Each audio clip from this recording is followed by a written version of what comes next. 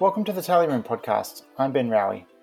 We're now in the final week of the New South Wales local government elections, and after doing a few podcasts about various local councils, we're zooming out today and I'm discussing the elections overall with Roberta Ryan, Professor of Local Government at the University of Newcastle. Hello, Roberta. Hello, good to speak to you, Ben. Thanks for joining us.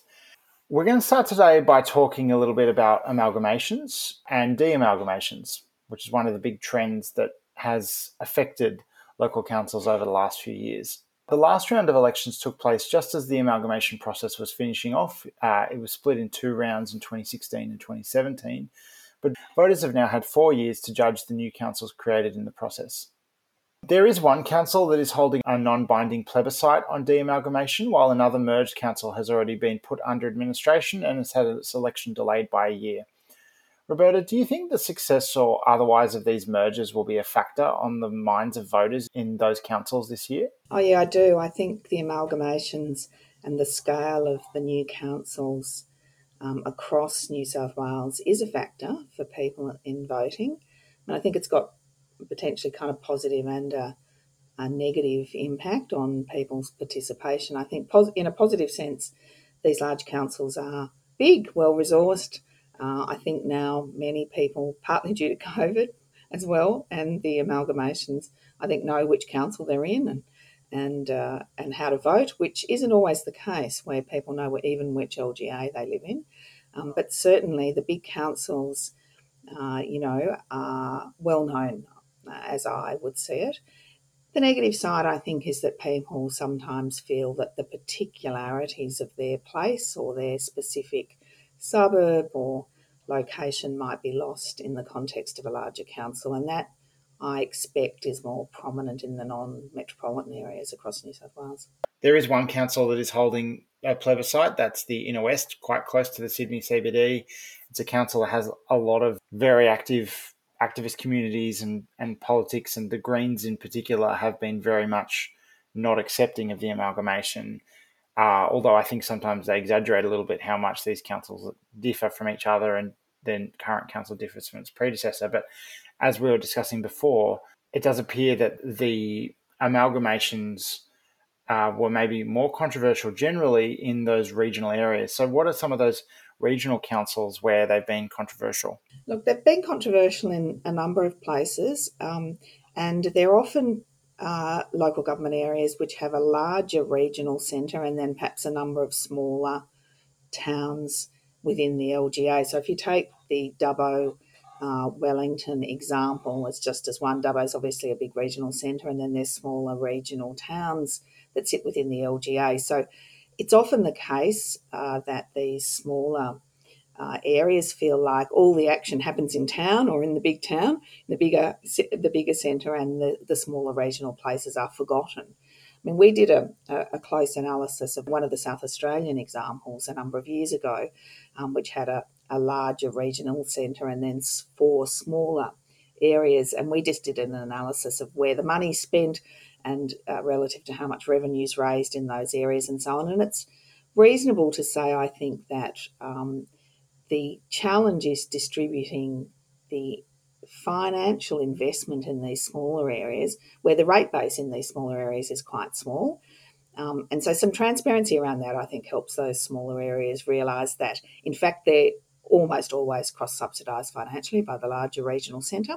But also you've got to invest in your regional centres because that's where all the, the main offices are or the companies are as well. So, but it is difficult, and that's a balance for regional councils to make sure that those smaller centres feel included, that there's specific investment, and that they identify and understand what's particular about all these smaller places which have their own identities and history and so on. So Dubbo Wellington, one of the issues that's been playing out there, they are holding a referendum, but not about de-amalgamation. They're holding a referendum about abolishing their wards. They currently have 5 wards, which each elect 2 councillors, which I've talked about in other podcasts as being a bad voting system. It doesn't give a lot of choice to the voters in each ward. But one of the things is that if Wellington is to have its own ward that's not sort of part of Dubbo, you need to have 5 wards because that's how much it's over dominated by its bigger neighbour. And so the Wellington councillors have been very critical and opposed to this referendum. It'll be interesting to see the booth results to see how the referendum plays out. But one of the things about the voting system is if they abolish the wards and they're going to add one extra seat, you need, if every Wellington voter voted for a candidate from Wellington, two of them would get elected. So they can still do it. It'll just be whether those voters decide that is the most important attribute of their candidates as opposed to their gender or to their ideology or their party membership or whatever, all the other things that you could use to decide how you vote.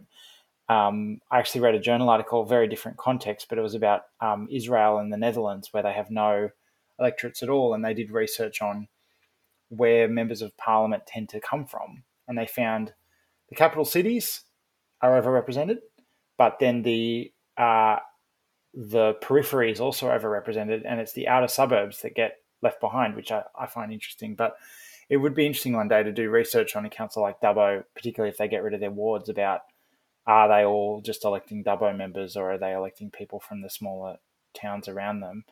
But yeah, there is a vote on that, and that is driven. That vote would not be happening if it wasn't for the amalgamation process. That's right, and it is that piece of work around do people vote because you're from a particular place like Wellington, or because you're a particular political party, or because you represent some other issue that people electors think is important. I mean, I think in other jurisdictions where there aren't what they call divided electorates, where there aren't wards or some structure like that, that example you used from Europe is what actually I think does happen. They either come from the larger centre or they come from this very smaller centre, but the bit in the middle tends to get left out. And that might reflect an identity issue anyway.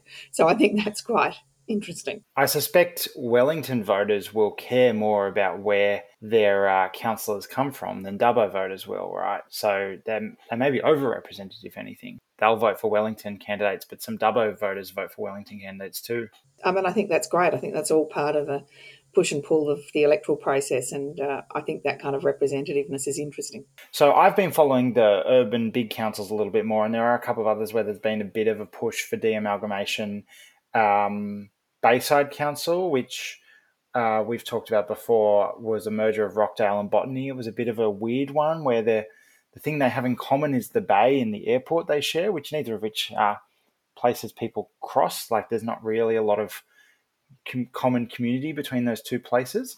And there was at least one vote on the council. I know I heard about a particular Liberal councillor who represented a part of Botany and has now gone over to Rockdale, and someone was telling me, well, he's very unpopular now in the ward that he used to represent because he didn't support the amalgamation.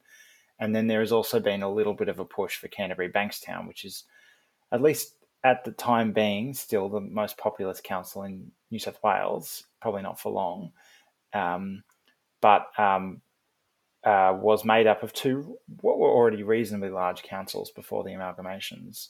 And I think there's been a lot of chatter on my blog from residents of Canterbury who feel like it's a council that's dominated by Bankstown now.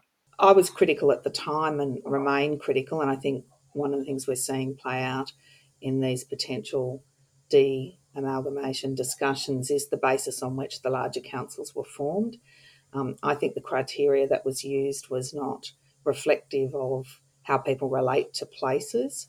I always use the example of Burwood, Strathfield and Ashfield, which really do run in a line. You can stand in parts of Burwood and Strathfield and wonder which LGA you're in because it's quite a large kind of agglomeration now. But that's not how the councils got amalgamated. And they didn't get amalgamated either on the basis of how people use and relate to places like, where do you shop, where do you send your kids to school? Those are the kinds of locality indicators you might be interested in. Why we didn't get Waverley and Wallara that, share Oxford Strait down the middle, which leads to some issues about how some of these significant places are planned and managed. So I think that it was very significantly a big P political driver where the areas that were considered either Labor or Liberal or other areas were put together in a way that really, in many cases, defied people's sense of where they live and which parts of town they relate to. So I think that is going to cause ongoing issues. And I think if it was done differently in the first place, the argument for amalgamation, which of course, I mean, the arguments for larger councils, there's a whole piece about that, which perhaps we can talk to about whether larger or smaller is better. But you can't really cut through that discussion if where they've been joined together doesn't seem rational to people, because then it becomes another kind of discussion. Instead of whether larger or smaller is better, it becomes a discussion about which LGA, which place I belong to, and how much does that make sense? Yeah, I think sometimes the anti-amalgamation arguments have settled on just opposing all amalgamation and that we should just go back to what we had. Whereas I feel like there are some like that. I think you could argue Central Coast or Canterbury Bankstown could have just been left well alone. I think if you de-amalgamated Bayside, there'd then be a strong argument to re-amalgamate those areas with other councils around them. And some of those councils that survived, it was just because they brought court cases and they just waited the state government out, right? Some of those little tiny councils in the Lower North Shore and the eastern suburbs and the outer inner west survived just for no other reason than that. But then I also think you could probably use the same justification to break Blacktown into 2 or 3, that you could be amalgamating some areas and breaking others up, And I live in Parramatta. The Parramatta CBD is actually pretty much right at the bottom of our council. And then you have Cumberland underneath it, which is a much poorer, much more Labor voting area. But really, it's the same community. They don't really have a big centre. It's southern Parramatta. But you've got a council it's got the wealthier, more liberal voting parts of that community that has control of the CBD, and then a poor neighbour to the south that doesn't really have a big urban centre. And I don't know, I suspect some of that was deliberate from the Liberal government, but whatever was the intention, it has the effect of having a rich-poor divide in our area. And I think Cumberland's quite a good example of where it's just hard to see what the rationale was for parts of it going, to one council, another part going to another council. It just doesn't seem to have made sense. So I think that's an example, and there's lots of others around. I think the discussion about amalgamation goes ultimately to a discussion about what you think the function of local government is and whether scale helps local government be more efficient and effective. If you think of local government as principally being about managing place in the sort of planning for place sense, scale can be helpful, but of course there's other mechanisms like the role of the GSC in settings, particularly in Sydney, Sydney-wide planning policies.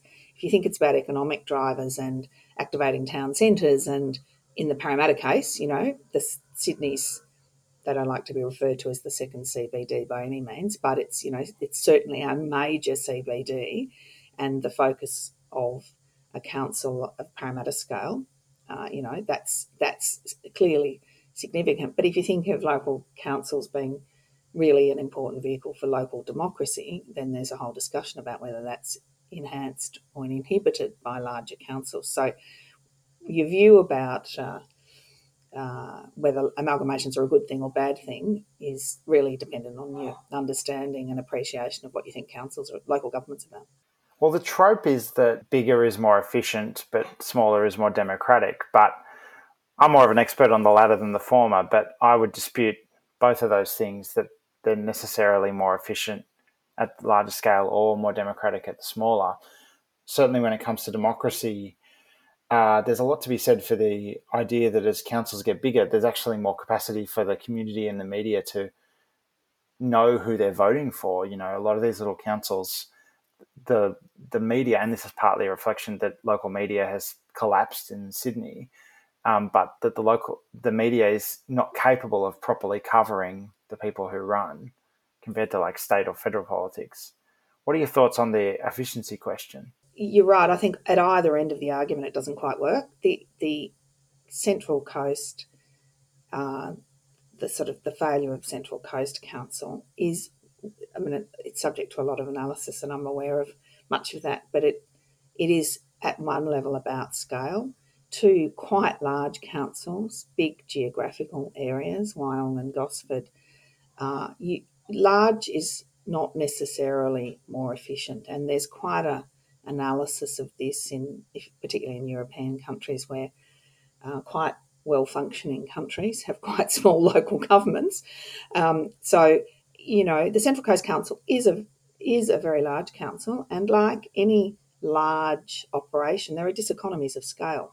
So by the time you set up the IT systems and the back office systems and all of that kind of stuff, the investment required to get those up and running was really significant and completely underestimated in the amalgamation process in terms of those sort of costs. But very large can be extraordinarily inefficient because you have to introduce a whole new level of coordination. So councils like Central Coast ended up with directors and managers and coordinators because somebody's got to knit it all together because it is, after all, a place-focused level of government. So you have to knit, the roads bit and the water bit and the parks bit and all of those bits together. So you end up with a new layer of management. So that does all sorts of things to your operating costs and your efficiencies. And on the other hand, at the other end of the scale, to suggest that the citizens of smaller councils in Sydney are better represented by their councillors as opposed to larger councils just doesn't bear scrutiny. So it's not the case that smaller councils are more democratic than larger councils. It's a function of how well those engagement processes with citizens happen. Councillors can't possibly, even if you're in a council of 30,000 people or you're in a council of 250,000 people, councillors can't get to know everybody. They can't go to every meeting. It is, after all, except for the mayor's role, a very part-time role, poorly remunerated. And many councillors, most councillors, I'd suggest, work tremendous hours getting to know people, going to events, responding to correspondence, all that kind of stuff. It wouldn't matter how hard a councillor worked, either in a council area of 30,000 or a council area of 150 or 200,000. It is not the way effective representation happens through an individual relationship model. Councils are set up as large, complex organisations that have a lot of responsibility, and councillors ought to be setting the strategic direction and leaving the operational matters to the organisation of council. So councillors are, what I always say, is leading rather than steering, although lots of councillors want to get involved in the detail, but that's part of the problem with the process. So if councillors really spend time trying to understand what the key issues in their area are, talking to selections of people, encouraging their councils to do really good engagement processes, particularly things around, deliberative engagement where they have access to a representative group of citizens and to sort of hear how people respond to concerns facing their council areas, and then they reflect that through the policies and strategies of council. That's a councillor's job. It's not door knocking every council, every constituent. It's not going to every RSL meeting or football club meeting or childcare committee meeting. And councillors often wear themselves out with those kinds of activities rather than encouraging and working with the legislation that they do have, which is to make sure that their council, the operational arm of the council, is directed by their strategic input. So that often plays out at the development assessment level. Councillors are much more effective if they set the vision for their local government area in terms of what kind of place they want it to be through the planning system, but they get out of the detailed assessment of every application because, a proposal either complies or it doesn't. So that's that idea that councillors need to be encouraged to be much more strategic and drive the organisation in its direction. And general managers and CEOs and senior staff need to work much more with councillors to facilitate effective engagement rather than having councillors running around, going to every meeting and so on. One of the things that I enjoy doing when I'm working with councillors is I often interview all of the elected members individually and I ask them who their community is. And of course, all councillors see a slice of their community, and it's usually their constituents who vote vote them in. So lots of councillors are really well connected to the service clubs, the RSL clubs and Rotary clubs and so on, and they see that group as their constituency, whereas other councillors will be very connected into the community services activities of their councils. So what councils need to do is be given an opportunity to see their whole communities and understand that in a much more sophisticated way, and then drive that through their planning processes, particularly their community planning processes, to drive the strategic direction of those organisations. Sometimes the analogy of a board is used. I don't particularly like that, but you can see why. If you say, well, these people should be like a board, the councillors should be like a board where they support the policy and strategy of the organisation to deliver. I often don't like the board analogy, partly because I do think sometimes there's a sense that a board, everyone is representing the same interests and they have a single interest, and it's like, no, a council consists of different interests, and that's the voting system, right? Like, we use proportional representation. Each of these people is elected to represent a different share. We don't know what that exact share is, but they are all representing different unique voters. But I do think anything that you can do that moves them away from the worrying about a particular roundabout or playground fence or whatever into even if they have different strategic visions, right? Like, that ideally people should be voting based on strategic visions. And I think that happens a little bit more in big councils than little councils.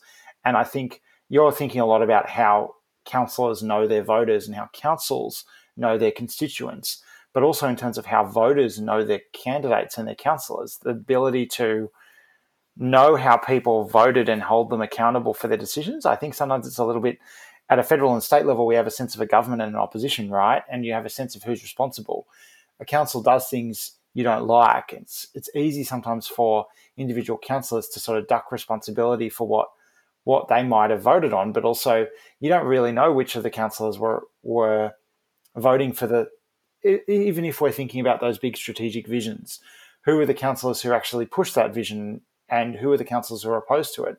It can be quite hard to know that. And I think with a bigger council, which can have more scrutiny, like, part of it is a media problem. It's a problem of information about how you get that scrutiny on those councils. It's an information problem, I think, sometimes for those voters as well, that I've had so many people commenting going, all these people are running and I don't actually know what any of them stand for.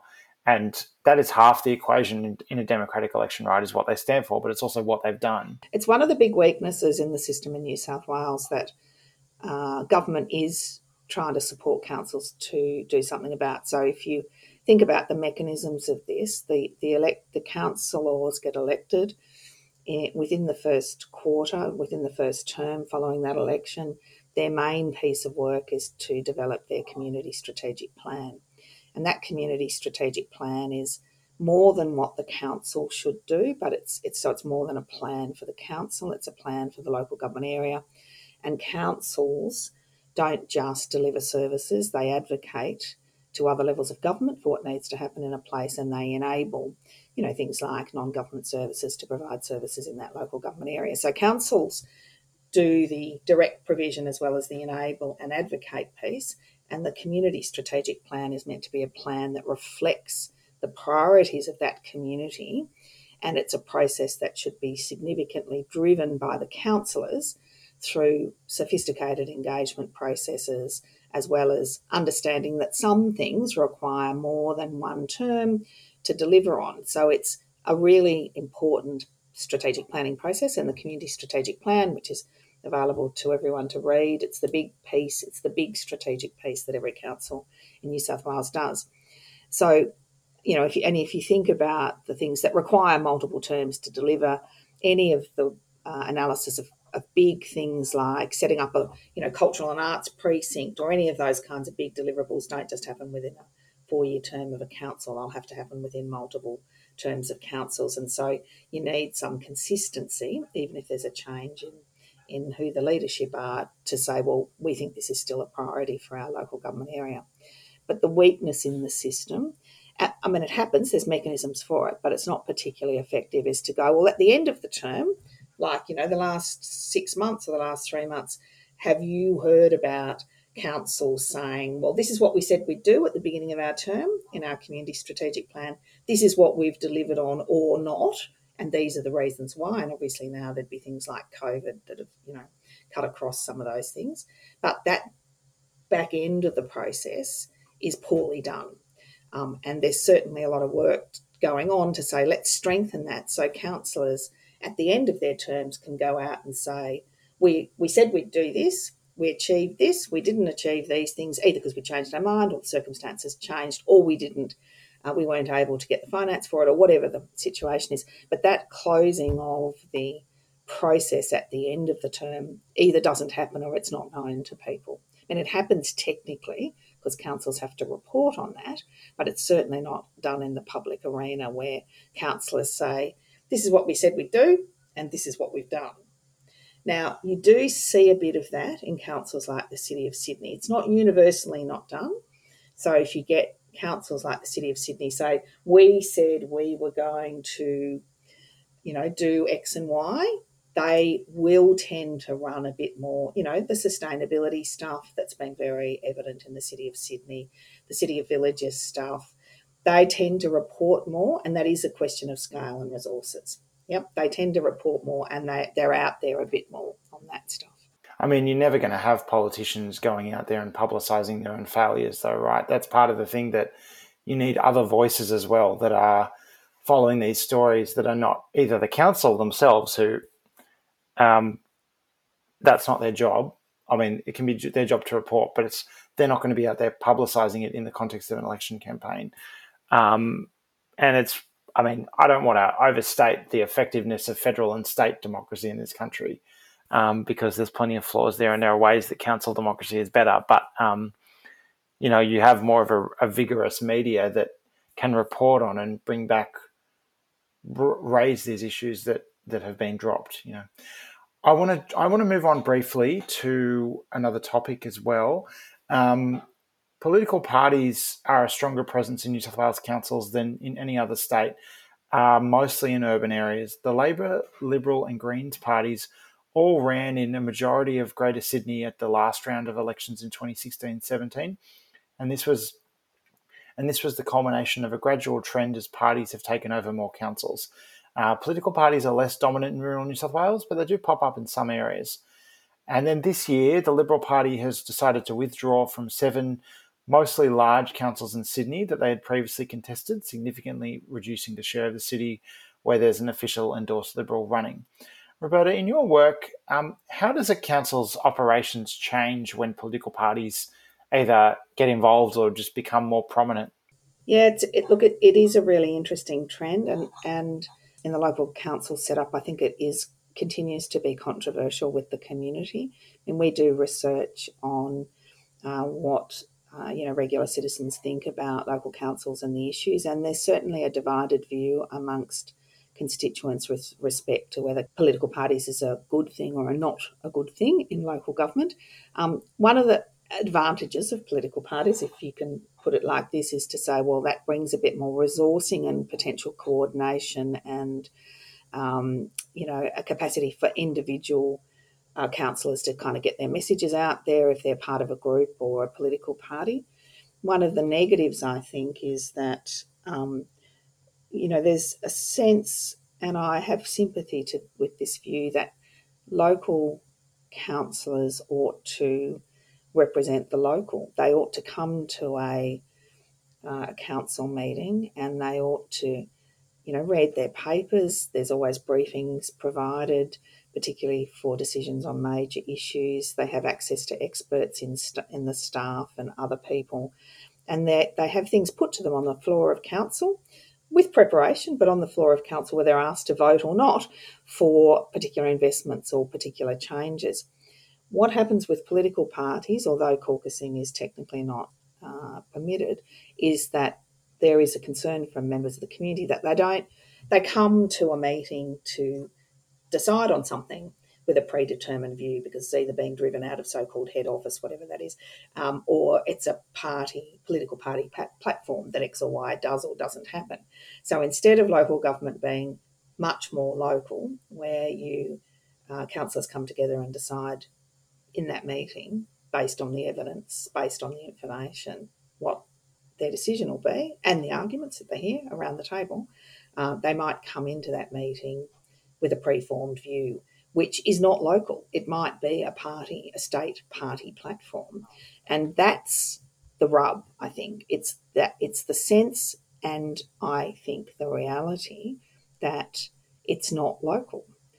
These decisions are made that we support X or Y because it's a party platform that may be less applicable in a particular context. Now, you see this happen at state government too.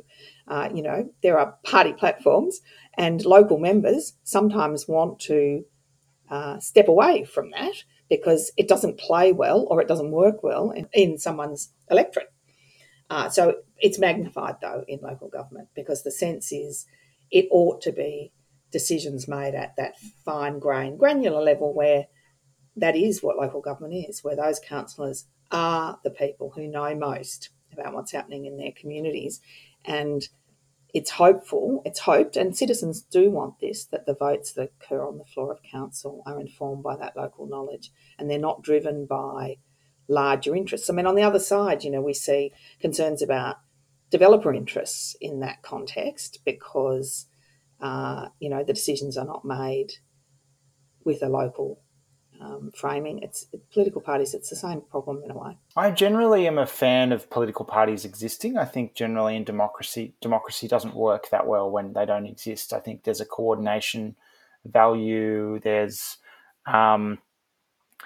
transparency for voters about who they're voting for. They know who they're voting for. They don't have to just guess amongst names they don't know. And there is value in that. And theoretically, it can help the accountability issue if Labor's been running the council and I don't like how they're going, so I'll vote for someone else. So that it makes that much easier for a voter. But I think one of the big problems we have is, like what you said about it not being local, is these parties are not formed in the context of a local government area, right? They are formed in the context of a state or even sometimes a national. As opposed to a local MP in a state parliament, in the end, they're voting for the whole state. So it kind of makes sense that they factor in a broader set of issues and not just their local. And there are some political parties that only exist in one local council, right? You could argue the Clover Moore Party it's a party that exists in one. There's Michael Regan's Your Northern Beaches Party, the Shoalhaven Independence Group, who are not independents. They are a party that has a majority of seats on their council. The Mayor of Fairfield is effectively they call themselves independents, but there's a group of 4 of them who basically got elected on a ticket together. But those ones they were formed in the culture and in the context of that council. Whereas if you're Labor, Greens, Liberal, that's not the case. And I mean, at its worst, I think people often see them when they're being used as stepping stones, right? Where you have someone who gets elected to council who you might get elected to council and then have an opportunity in the future to get elected to something else. But some people get elected very, very clearly with a path to running in the state politics down the track and getting out of there as quickly as possible. And I don't think that's good for anyone. There's, broadly speaking, 3 motivations for councillors to stand. One is what I call the oppositional councillor. So they've opposed a development or they've opposed an initiative of council. They've become part of a group who've generally been opposing something. They get a bit of an appreciation of how council works and they want to get onto council to stop that happening again or to change how the council operates. The other category of people are those political aspirants who need, and the Greens do it. If you want to be pre-selected for the Greens, you need to demonstrate that you've got the political druthers. So you have to get out there and get on the hustings and do the door knocking and prosecute the arguments. And many people who come through the Greens have had a go at local government. They've either been successful or not, but they've had to demonstrate their willingness to stand, even if it's in an unwinnable position on a council and so on, to kind of make the numbers get the arguments out there. And likewise, the major parties, we could all name half a dozen quite high-profile state members of parliament who've taken the route through local government and are definitely on the move. And if you follow their careers, you will see that they were pretty disengaged once they got elected to council. they were holding a seat, but they were definitely using local government as the vehicle to get to the next level of government, whatever that is. And then there's that sort of third group of people who, and you see this much more in the regional areas, who, are deeply committed to their communities and want to make a difference. And sometimes they're the people who get re-elected term on term on term. And conversations that we need to have with those people often is, you've got great relations with people in your community. That's why you keep getting re-elected. What are you doing about succession? And these are often older men. And you need to be talking to them, I think, and we do talk to them about what are you doing about succession? Are you identifying other people that you can bring in that can form the role that you do locally so that you can get a diversity of voices in these communities? That composition of people on a council make a real difference to how that council functions. But the other thing about the electoral system, which you know more about than I do, but is when you have above the line and below the line voting, if you're not in a group, whether you're a group of independents, if you're an independent who's not in a group, you're very unlikely to be elected. So the move to political parties and the 2016 amalgamations and the way the voting system works makes it more difficult for unaligned independents to get elected. So you're either in a political party or you're in a group, which in effect will act like a political party or not post the election. But if you're not in a group, it's very difficult to get elected. Yeah, so with the above the line, I mean, what often happens is that your running mate candidates aren't really interested in getting elected to council. They're just there to help you. But you've still got to find people who are willing to not just support you, but put their names down and nominate as candidates. And that's not easy. There's a ward near where I live, Epping Ward in Parramatta, where there's a former Liberal councillor who's running again, but running below the line and seems to have a reasonably large campaign. I was a bit surprised, but couldn't find a number 2 and a number 3 to run with him. And that's part of the issue is it just adds an extra burden that you've got to do. You can't just run as a single person. You've got to run as usually 3 or more. But also you don't get a party name above the line and you don't get your name above the line. If it's a House of Representatives election, sure, there's a party name, but the most prominent bit of information is the person's name. And so that's a reasonably even playing field between an independent and a party member. But in the Senate, New South Wales Upper House and in local council, if you're a proper independent with no group, no party, you just get letter C or the letter D and that's it. And I've often thought you should at least be able to have like the name of your first candidate appear above the line for that reason. And it does often mean genuine independents will register political parties so that they can run with a brand name, either their name or a slogan above the line. I grew up in Campbelltown, which has every ticket has to have 8 candidates on it. And it's not uncommon an independent will get a running mate elected with them because the quota is only 6%. But they all have parties. They've all registered parties, and some of these parties have been handed down from generation to generation of independents that the person who was a councillor when I was growing up around here passed on to another person who's now retiring and passing on to a third generation of the Community First Party, for example. But that's, again, another administrative burden to register.